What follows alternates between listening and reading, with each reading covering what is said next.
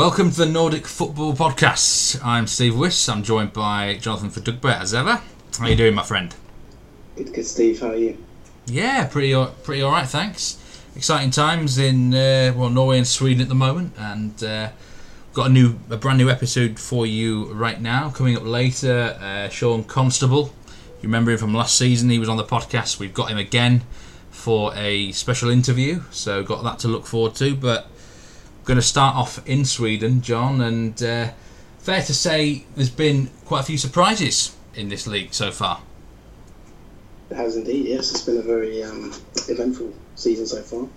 We're nearly at the break now for the World Cup, in fact. So, yes, it's been an eventful season. Pre-season favourites, Malmo. They've really struggled, and I mean it's culminated in a change of manager. What has been the big problems at Malmo so far this season, John? Yeah, well, there's been a lot of. It's not just Malmo. There's been a lot of exciting events in the league. Averaging many a goal. There's been 4-3s, 4-0s. There's been a really eventful season so far. But obviously, the main place to start is indeed Malmo, who have been shocking. First managerial casualty. Magnus Persson's gone. They had a terrible run. Lost the Swedish Cup final. Beaten twice by Djurgården 3-0 in the Cup final and in the league. Lost 4 games in a row. And that was that for the manager. Yeah, difficult times for Malmo. I mean, I saw quite a few of their earlier games, and it just seemed to me like they weren't being clinical. They were making sloppy mistakes, and they perhaps weren't winning games that they would have, won in their sleep in the last couple of seasons. So perhaps the writing was on the wall early, but they had an absolutely shocking run of results which forced this managerial casualty. Yeah, like I just said, they've had a really bad run of results. The problems really have been there for a while. I think maybe the faith in the manager wasn't there in kind of at the start of the season too much. Obviously did really well last season in terms of his rotation, but this year it's not really worked. They got rid of too many players. I think there was a bit of a feeling that they lost a bit too much experience, title winning experience, and didn't really replace it with maybe sufficient quality in certain areas. Had a couple of injuries which didn't help, but some of the new signings haven't quite matched up to expectations as well. Bonke Innocent was one who got really criticised. Actually, I think it was a bit overly harsh by the fans. They really didn't like him at one point, but he's done quite well since Persson left, in fact. But yeah, it's just been a disastrous campaign for Malmo so far. They're not even in the top half of the table. I don't think they're ninth. So really surprising actually. And they've only scored 14 goals in 11 games, which is -3 goal difference, which for the club the size of Malmo, whose budget is half of the budget of the entire league, it's really surprising. Yeah, I've been following this Malmo story quite with some interest because there's been an interesting name linked to this managerial vacancy, and that's Ole Gunnar Solskjaer from Molde. Do you see this potentially happening? Yeah, well, they've had a meeting. It's official that they've actually met. I don't know if it's don't know if it's meant to be hush, but it's been published and reported that he has met the club. So these wheels are kind of in motion. Olaf Molberg, also the Aston Villa one-time centre-back, has been linked, and the Dalkurd, the assistant manager, was previously with Olaf Molberg, so there's a potential there that he's left his position to join Molberg in a new role. But Solskjaer looks like he could well be a favourite, which would be really interesting, wouldn't it, over from Norway to Sweden. I think it would be a really interesting move. I don't know whether it would be a good or a bad one, to be honest. I'm not actually sure. Maybe it could work out. Part of me quite likes the idea of it, actually, to be honest. And I don't necessarily think it'd be the worst thing for Molde either if he left. So follow those developments with interest. And whilst Malmo have been struggling, there's been some other teams taking advantage. And Hammarby have been quite fantastic this year, haven't they? 8 victories already, just 1 defeat. Top of the table, scoring goals for fun. What a great season for Hammarby so far, John.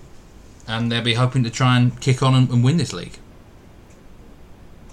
Yeah, what do you want me to say? I mean, yeah, you've mentioned the record there. Yeah, they've got the best defence in the league, doing very well, and yeah, averaging over 2 goals a game. Quite exciting. They've got Gilo and Hamad, who's done really well. They've got Pardiba, who's scoring goals for fun. Nikola Juric as well, who's been nominated for Player of the Month this month. Yeah, everything's going really well for them at the moment. Do you think they're the sort of squad that can actually keep this up, or is this just a spectacular start that they will not be able to maintain? No, like I said, they scored 24 goals, so they're doing really well in the goal scoring stakes. They're not conceding that many, maybe more than AIK, but they're not doing too bad, to be fair. Although they are leaking a little bit compared to the rest of the top 8. But no, they've got Dibber as top of the top goal scorer. Jordan Paulinho, they've got Juric who's doing really well. Nikola Juric, Gilo Hamad has been fantastic. He's a top assist provider as well. Miro Matankovic has weighed in. Yeah, they've got firepower for fun. It's going very well for Hammarby. One of the pre-season favourites to win the Allsvenskan was Östersunds, and they're sort of languishing in mid-table. They've had a few ups and downs, but I understand there's quite a few off-the-field issues at this club, John, that you're going to talk about here. And well, Graham Potter is probably an obvious place to start. Obviously, a manager that's caught the eye in the last year or two throughout the whole of Europe, and there's a strong chance he could be leaving them this summer, isn't there? Yeah, obviously there's his link with Swansea, and seemingly looks like there's a lot of legs to it. In fact, there's a press conference been called by the club after this next game, which they're expected to potentially announce his departure. They also might be announcing the departure of one of their best defenders, Papagiannopoulos Sotirios, who's off to FC Copenhagen, is the rumour. So yeah, Saman Ghoddos probably looks like he'll leave in the summer. Things are looking quite bad for us actually, and obviously if Graham Potter does leave, that's the end of an era really. And they haven't really had the best of seasons even with him at the moment. They're 8th, lost 4, won 4. The form has picked up slightly in recent weeks, but they started the season quite poorly. They were in the relegation zone at one point, and yeah, it's been a really strange season. They could well be a disappointing end. Do you think there was perhaps too much expectation? I mean, you actually mentioned this in the pre-season podcast that the expectations are much higher in Östersunds this year for the first time ever. Do you think that impacted them at the start of the year, expecting too much? Yeah, definitely, Steve. I think like I said, the fact that they've got way of expectation now, they've never had to deal with that before, and I don't think they've really been able to cope with it, to be honest. I also think there's a bit of a sense of maybe going a little bit stale. Although they have made a few signings, I just get the feeling that they kind of what more is there to do for them really. That Europa League one was just so historic, so wonderful, so captivating. It's kind of like, where do you go from here now? It's back to the bread and butter. Once you've had a few steaks, once you've had a filet mignon, you get a bit bored of having chips and rice, don't you? So the bread and butter of the league has kind of been maybe a bit boring for them. And I think that's kind of made them take their eye off the ball slightly, maybe subconsciously. There's also been problems with the chairman, of course, and big story in Sweden at the moment, obviously. Östersunds chairman Daniel Kindberg was arrested on suspicion of fraud and accounting malpractice. The court case is pending. He's still the chairman at the moment, but that's another issue. So yeah, it's been a really kind of turbulent season at Östersunds actually. Yeah, you're certainly right.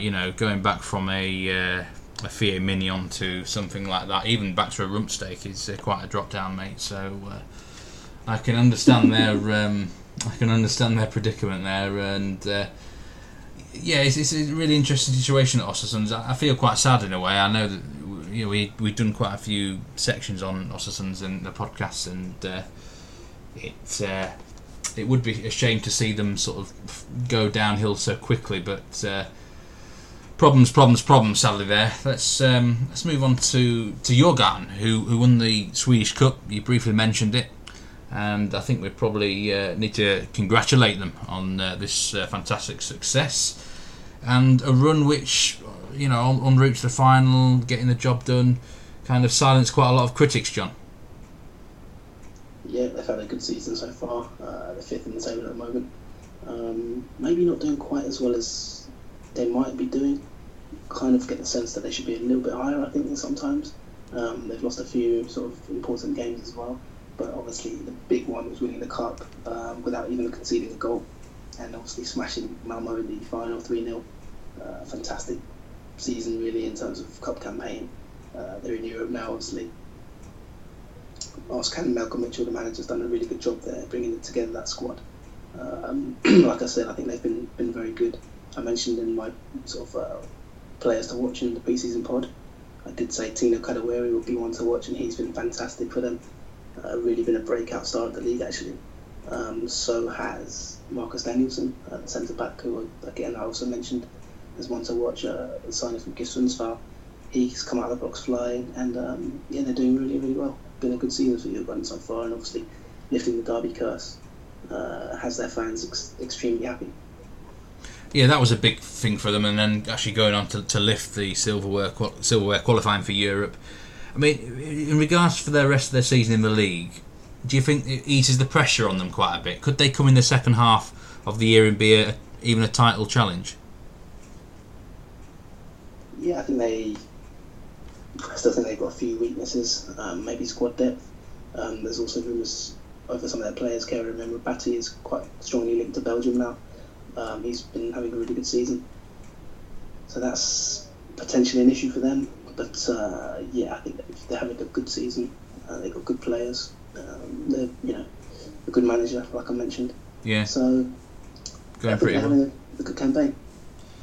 It's been a pretty good campaign for all of the Stockholm teams really so far, and the AIK, they're right up there in the table at the moment, showing the same sort of pedigree defensively, fantastic defensive record.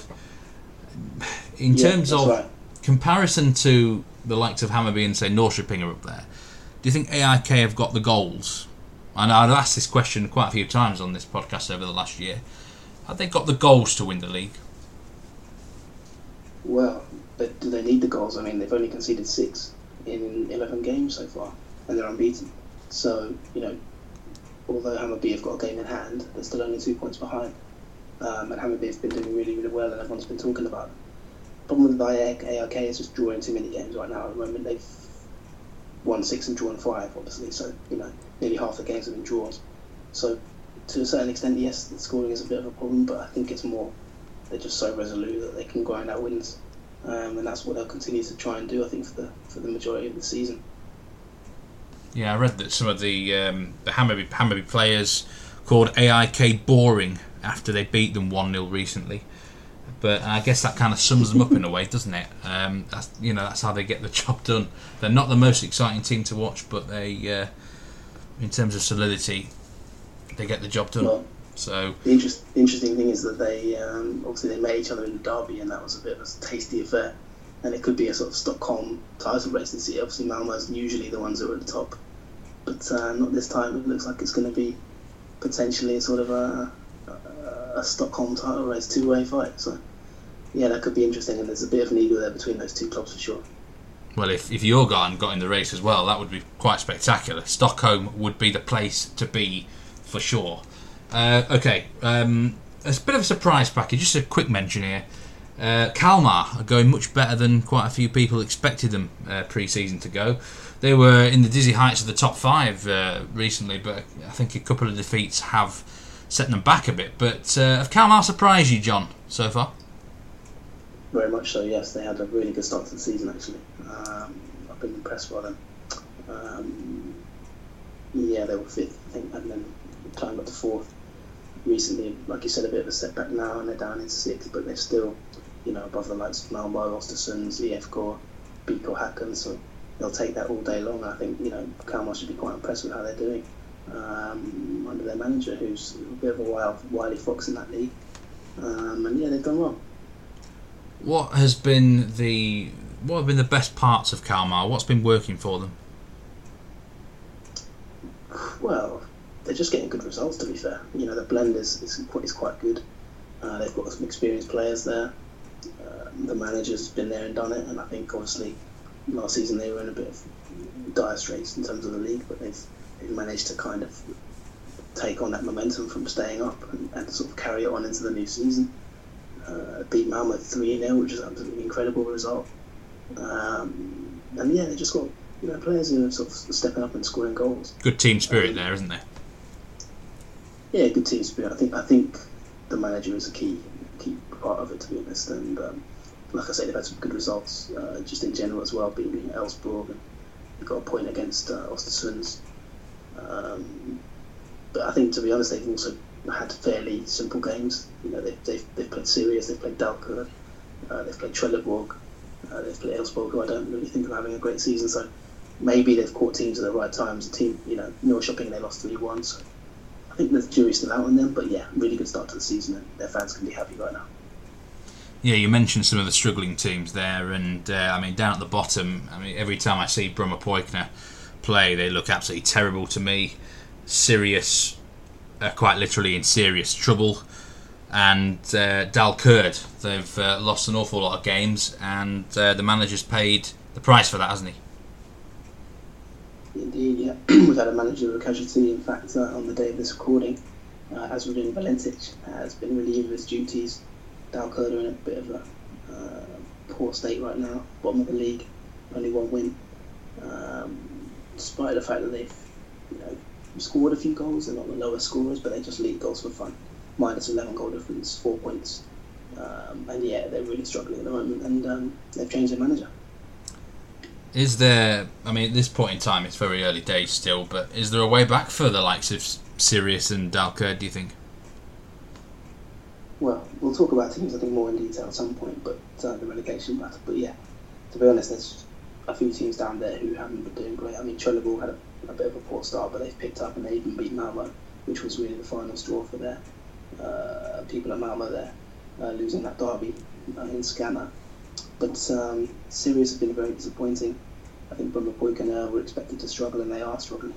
Dalkurd, again, expected to struggle, but they've got the likes of Buya Toure, Sugita, who's done quite well, the Japanese player, who's got a few assists, and you might think that they might do a bit better. They've also had a really poor attendance, to be honest. I think the lowest attendance of the season was them against Kalmar. I think there was only 700 fans, which is shocking, really, for a top division club.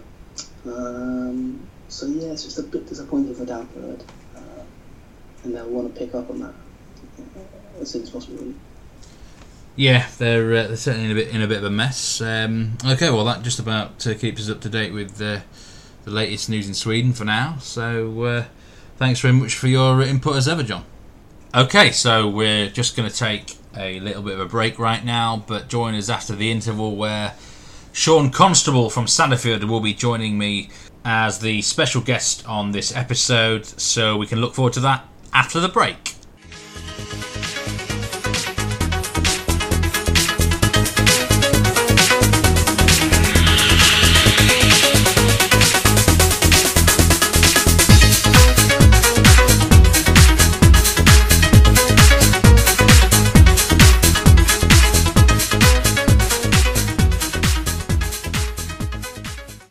Well, he joined us last season and he's back again on the Nordic Football Podcast in 2018. It's Sean Constable from Sandefjord. How are you doing, Sean? I'm good, yeah. Very good at the moment, yeah. Lovely weather in Norway, so not so bad. Thanks for joining. It's difficult times at Sandefjord, understandably. We're going to talk about your own club in detail in a little bit, but let's just first of all talk about Eliteserien in general for 2018, and it was a bit of a it was an early start, wasn't it, Sean? In March, and I know there was a lot of problems with certain clubs. Were not happy about how early it was, the weather. Do you think that, looking back, really, this is a league that needs to be starting in April every year? For me, yeah, I really believe that.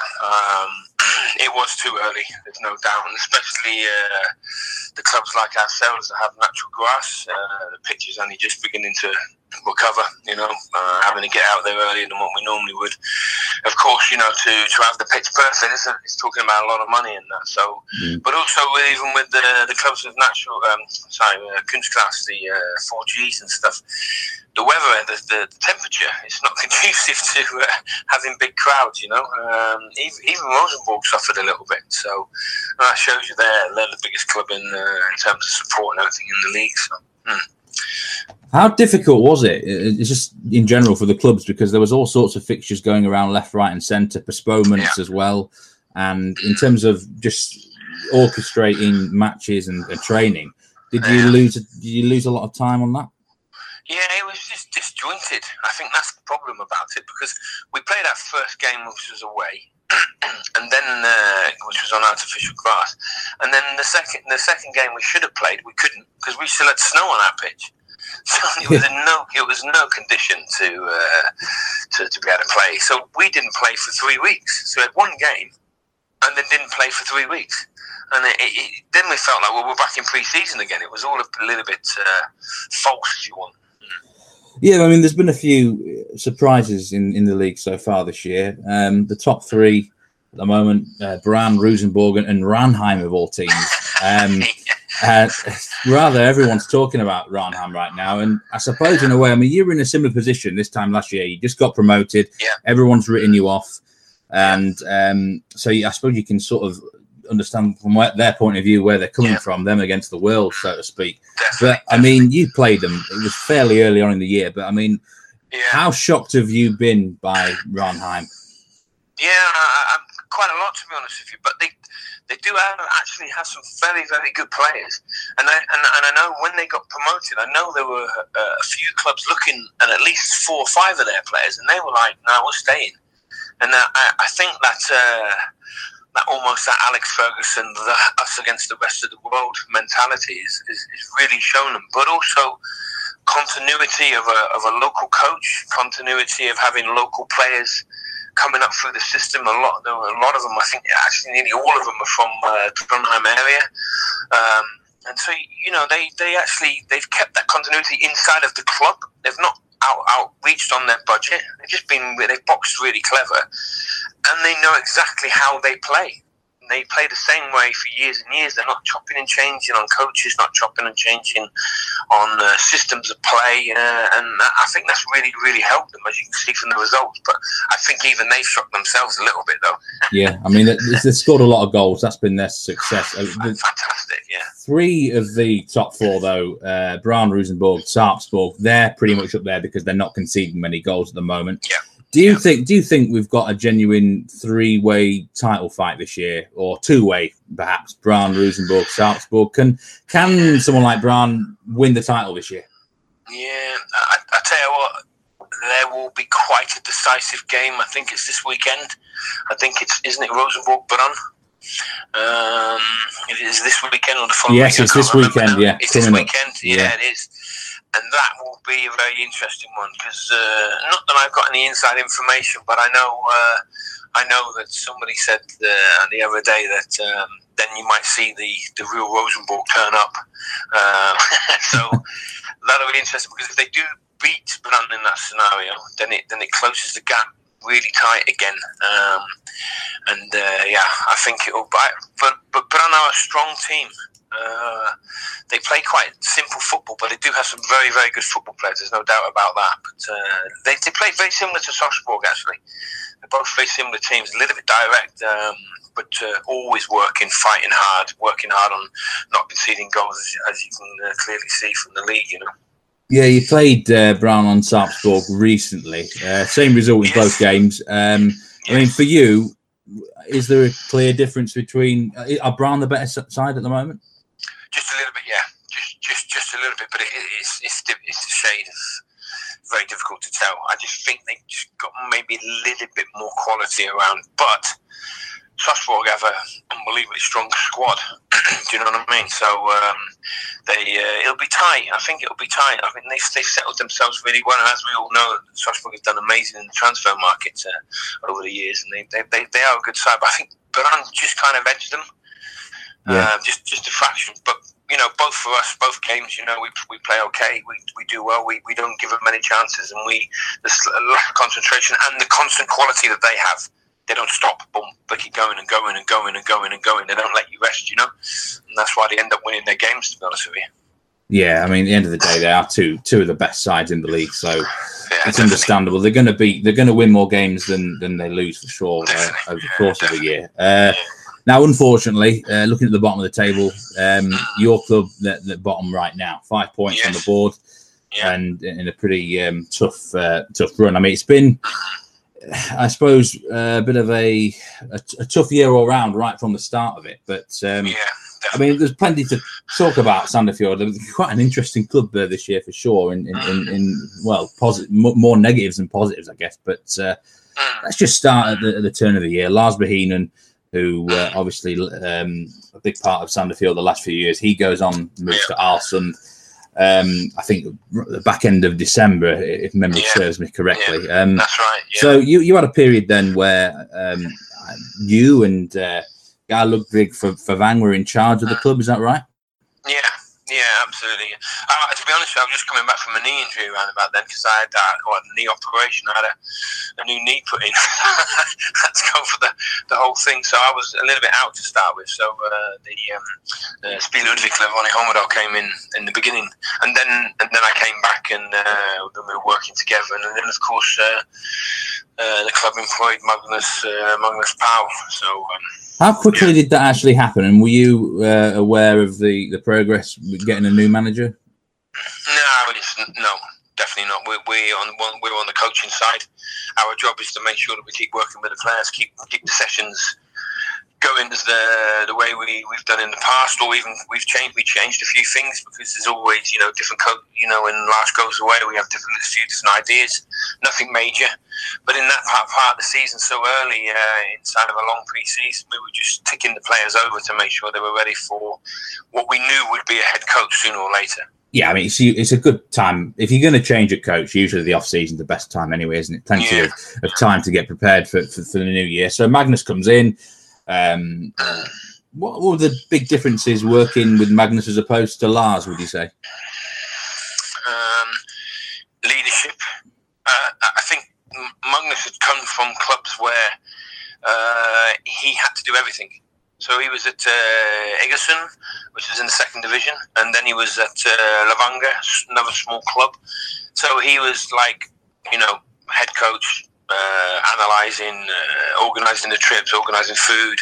So he had to do everything, so full control. So when he came to us, maybe didn't quite understand the size of the club, even though we're not a big club in terms of Elite Series level. But we are, fully professional. We've got quite a lot of people working inside of the club. And he didn't need to waste some of that energy that he has, because he's got a lot of energy, very dedicated coach. Whereas Lars is very much an organiser and a leader of a club. Much more, because he's come from being a player into being a sports leader and then becoming a manager. So maybe a little bit like the English kind of style, being a coach, having assistants underneath him to work, coach, deliver sessions. He does 11v11s. He runs the club, works with the board, works kind of from us coaches, players, and up. More that way. I think that was the two difference in the leadership. A lot of, from a tactical point of view, all I ever kept seeing about Magnus Pau, now I didn't know an awful lot about him before he came to Sandefjord, I must say myself. Yeah. All I ever saw was he was a renowned 4-4-2 sort of guy, but he's willing to come into Sandefjord, and you've been playing sort of this 3-4-3, 3-5-2 the last few years, and he's willing to stick with it. I mean, would you say that this is a bit of a myth that he was a man that couldn't adapt in terms of from his 4-4-2, or how was it tactically? How did he find it, do you think, settling into the club from a tactical point of view? Yeah, I think he found it a little bit difficult at times, and I think because he was so hands-on, he got himself inside really quickly, and then I think he wanted to push himself and put himself under pressure in a way to adapt to a different system. And there were periods when it kind of worked, and other times that obviously it didn't. We play start away. We do really well in the 3-4-3, and then it was difficult for him when things started to turn a little bit. So that early period in the season, we had games where we felt like we should have picked up more points, and I felt like we needed to. Now we go into this difficult period. So for Magnus, I think he wanted to try and adapt, and maybe in hindsight, he might have been better off when he first come in saying, right, I'm going to change it, and go in his own way might have helped him in the short term, if you know what I mean. For maybe for this season, he could have gone down that line and then looked to adapt when we get into next season because he didn't, because we started so early. He actually didn't get as much time as he normally would. Because you know the Norwegian pre-season is only about 3 months. Yeah. So I think that was a bit of for him, I think in hindsight, he probably would look back now and say, yeah, I should have just said, listen, I want to do it my way. It would have been better for him.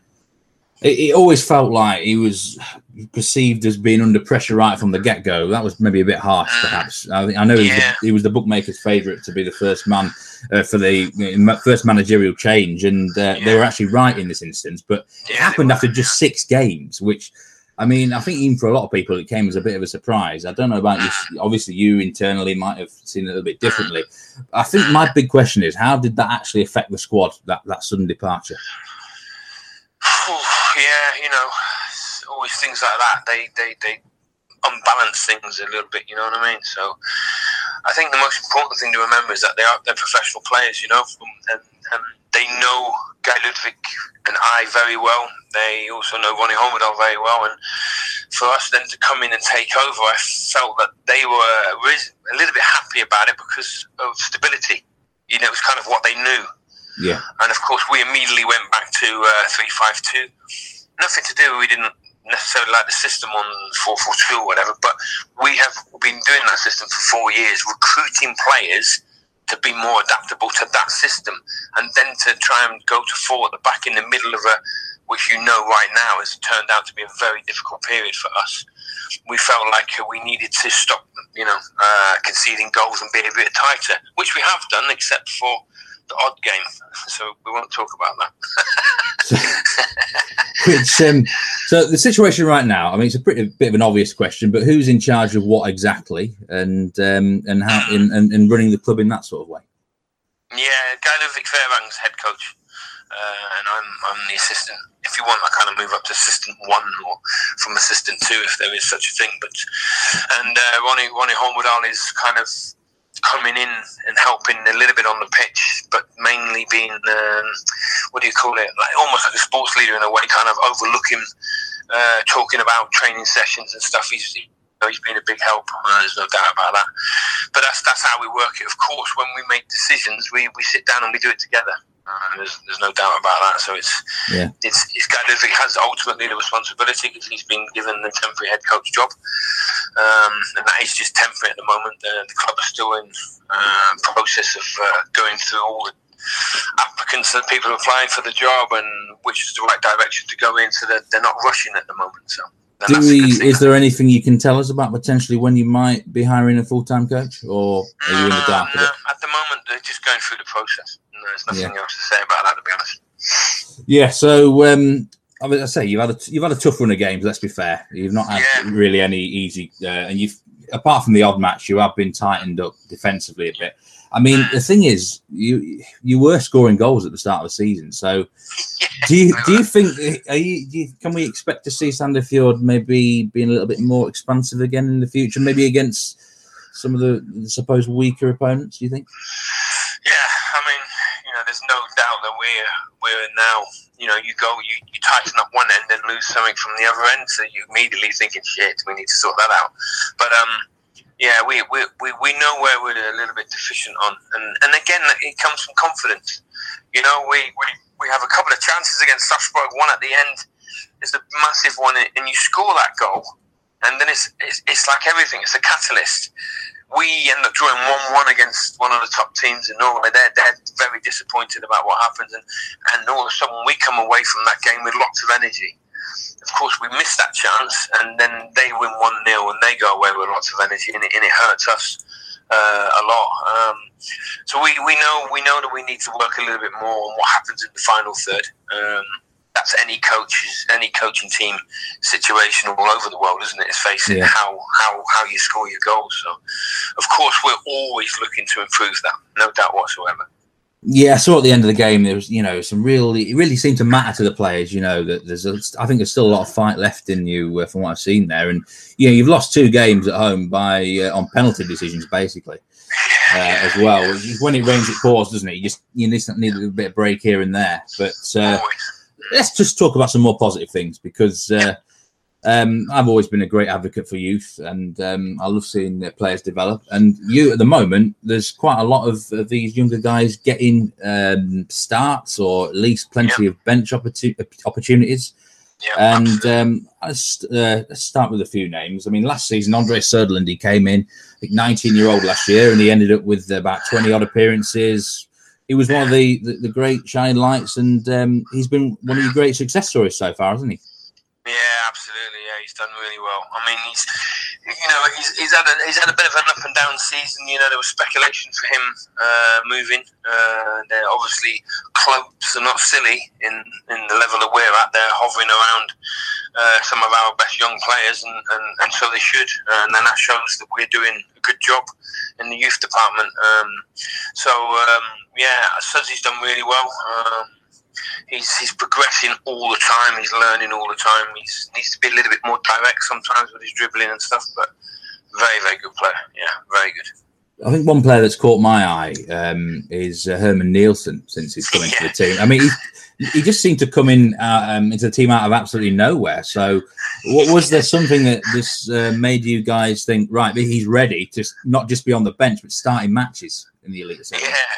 Yeah, to be fair to Herman's progression has been not exactly the same, because when he was 15, 16, we tried to bring him into the club and he said no. He stayed at a local club called Nanset, which is in Larvik, play 5th division. It's not a great level, but he was such a small little kid. We used to take him to tournaments in Denmark. He was always the little number 10. And then we played a game, I think a few years ago against Fram as a friendly, and they brought some players in. And I walked past him and I stopped and I turned around and went, bloody hell, is that you, Herman? And he's like, yeah, really shy 17-year-old. And I said, what have you been doing? Eating half a cow a day or something? And then bang, he's huge, he's taller than me. And then he came into the club and he's gradually just progressed. He's in and around the national team at the moment. Been away on some trips with them and stuff, so he is at that level, and he's just this pre-season he's just come in and just eaten the ground up and taken the advice, and he's got a bit bigger, a bit stronger, always good with a little bit more direct with his dribbling. What do you think his best position? Oh, interesting. At the moment, he's okay as a wing back. He knows the position really well, but he can play as a winger, and I think he can go inside and be players like as we do, like 2 kind of number 10s, if you know what I mean. He's clever enough to play in a few positions. He's not just a winger, and we brought him in against Lillestrøm because we had a few injuries and stuff, and he just took the opportunity. It was really great, really great. You have a decent stock of youngsters overall, though. I mean, you've got George Gibson, Shah Mohammed. I know he was around last year as well.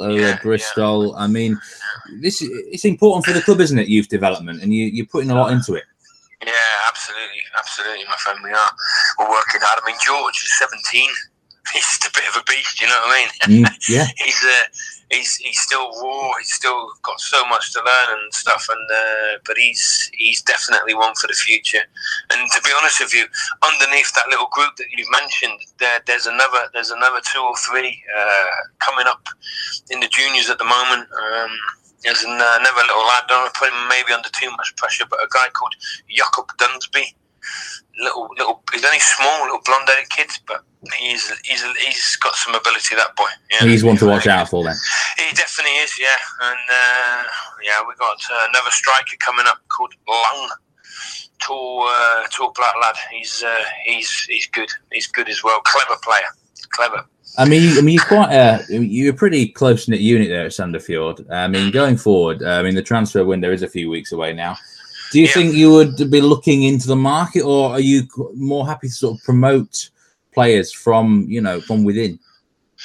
Yeah, it's. I think every club has to have a little look. I mean, it won't do any harm to bring in one or two players to shake things up a little bit. You know, there may be a few absentees, a few players that move on in the summer break. You know, if there's clubs in Europe, not so much Scandinavia, looking at some of our players, this is the time that they come, because obviously it's the pre-season time coming up for the European clubs, because obviously our league is a little bit more summer based. So there'll always be a few changes, but of course we're a club. We don't have loads of money to spend and waste on players, so we need to make sure that we're precise with everything that we do. So there's no immediate like stress about everything. We feel like we have a decent squad. And I feel like what you said, when you see the end of the game and you see how our players react, you know, they're not lying down. They're here to fight all the way through. There's a good energy inside of the group, even though we're having a really tough time at the moment. And I think, from myself and Guy Ludwig's point of view, that's a really important thing with the players being like that. Yeah, I know sometimes when teams are struggling at the bottom of the tables, then there's often sort of loads of panic moves in transfer windows. Like I think Viking last year pretty much signed a brand new 11, didn't they? But I just don't see you yourself doing that from my point of view anyway. I don't think you probably need to, but no, not at all. We've got players that have obviously coming towards the end of contracts and stuff, and then you can never help clubs coming in and offering money for those players. That's always going to happen. We feel like we're doing a good job if that's happening, especially our younger players. You know, that's what we're here to promote and develop our younger players, but we're certainly not going to get sucked into losing. But you've got to be fair to Viking, just to digress. A lot of players left at that time, so they were they had to bring him in, and then they were caught out. But like you say, you have to be careful. Don't get overly stressed. And you imagine getting rid of 6 players and bringing in 6, and then you've got 2.5 weeks to bed them into your team.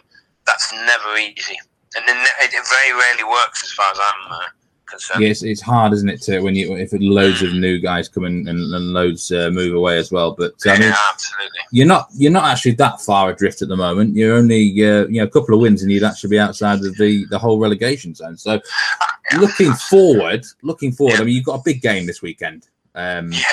Against Strømsgodset, and they themselves are in a bit of a mess.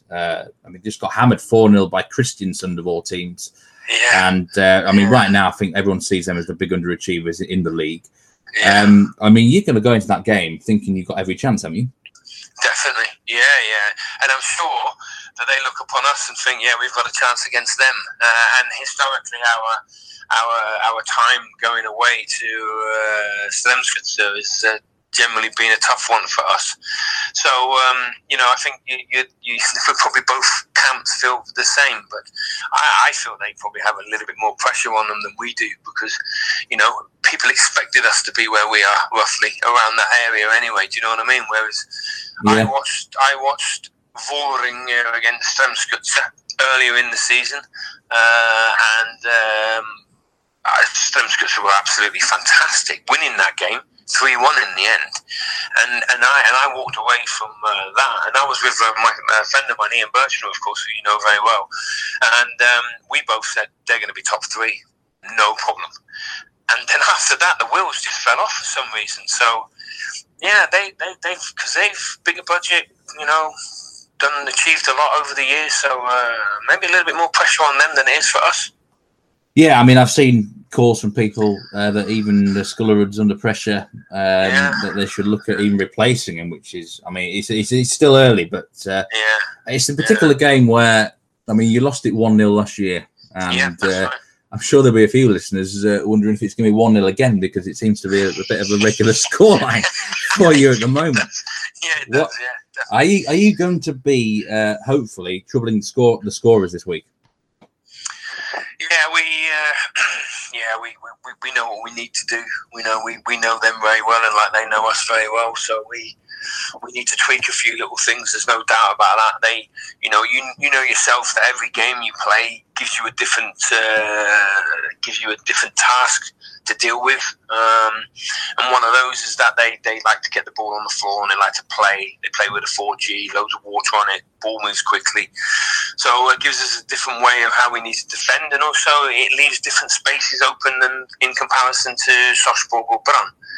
So we know what we need to do, and at the end of the day, we need to score a goal. I honestly believe if we get a goal, we'll just take off. I really believe that, but then maybe I'm a bit biased, Well, you got the finishes, and someone like Castrati. I mean, ex-Drum's good, so he'll want to go and prove a point. 10 goals last year. He looks close, doesn't he, to scoring again? And Engblom's not a bad year for you either. So no, I think for Pontus it took him a little while to settle down for him. And he was at Strømsgodset himself for a good year or so, maybe longer, and he didn't play hardly any football. So he wasn't in the squad. He didn't play many games in the second team for them. So when he came to us, his conditioning was not great. So he's had to work really hard to get himself up to speed, and you can definitely see over the weeks now that's definitely coming. And when it comes to finishing, when we're in training, he's a very good finisher. Him and Castrati, obviously. So we've got the firepower. There's no doubt. Sutherland, Paul More. We've got players in there who can score goals. Of course, Joachim Solberg with his left foot is always dangerous, and he's a Mjøndalen player, so he always likes to have a little go at Strømsgodset as well. So there's a lot to play for. I'll be watching it with interest for sure, Sean. And all I can say is best of luck. And thank you. Overall, thank you very much for joining us again on the Nordic Football Podcast, and especially at this difficult time. We appreciate your time on the pod, and as I say, I hope finally. I mean, you confident in turning this one around and surviving this year? Yeah, honestly, we really are. Don't get me wrong, we understand that it won't be easy, and it might even go down to the wire. We probably will, even though our last two games are kind of a little bit heavy, so we hope we don't have to survive and we have to finish off with those games. But we are, mate, we really are, because we know the work that we do. It's easy for us to say that because we're inside and people are outside looking down on us a little bit, but we feel like we've still got the quality inside of the group. And also, like you see, when we finish that game, the boys have the desire and the hunger, and that's the most important thing. Yeah, well, as I say, thanks very much. Best of luck, and thanks again for joining us. So take care, Sean. Anytime. Thank you. Bye-bye. Cheers then. Bye. Well, that's all we have time for on this episode. Hopefully we'll be back sooner rather than later for the next edition of the Nordic Football Podcast. In the meantime, remember you can follow us on Twitter at NordicFootPod.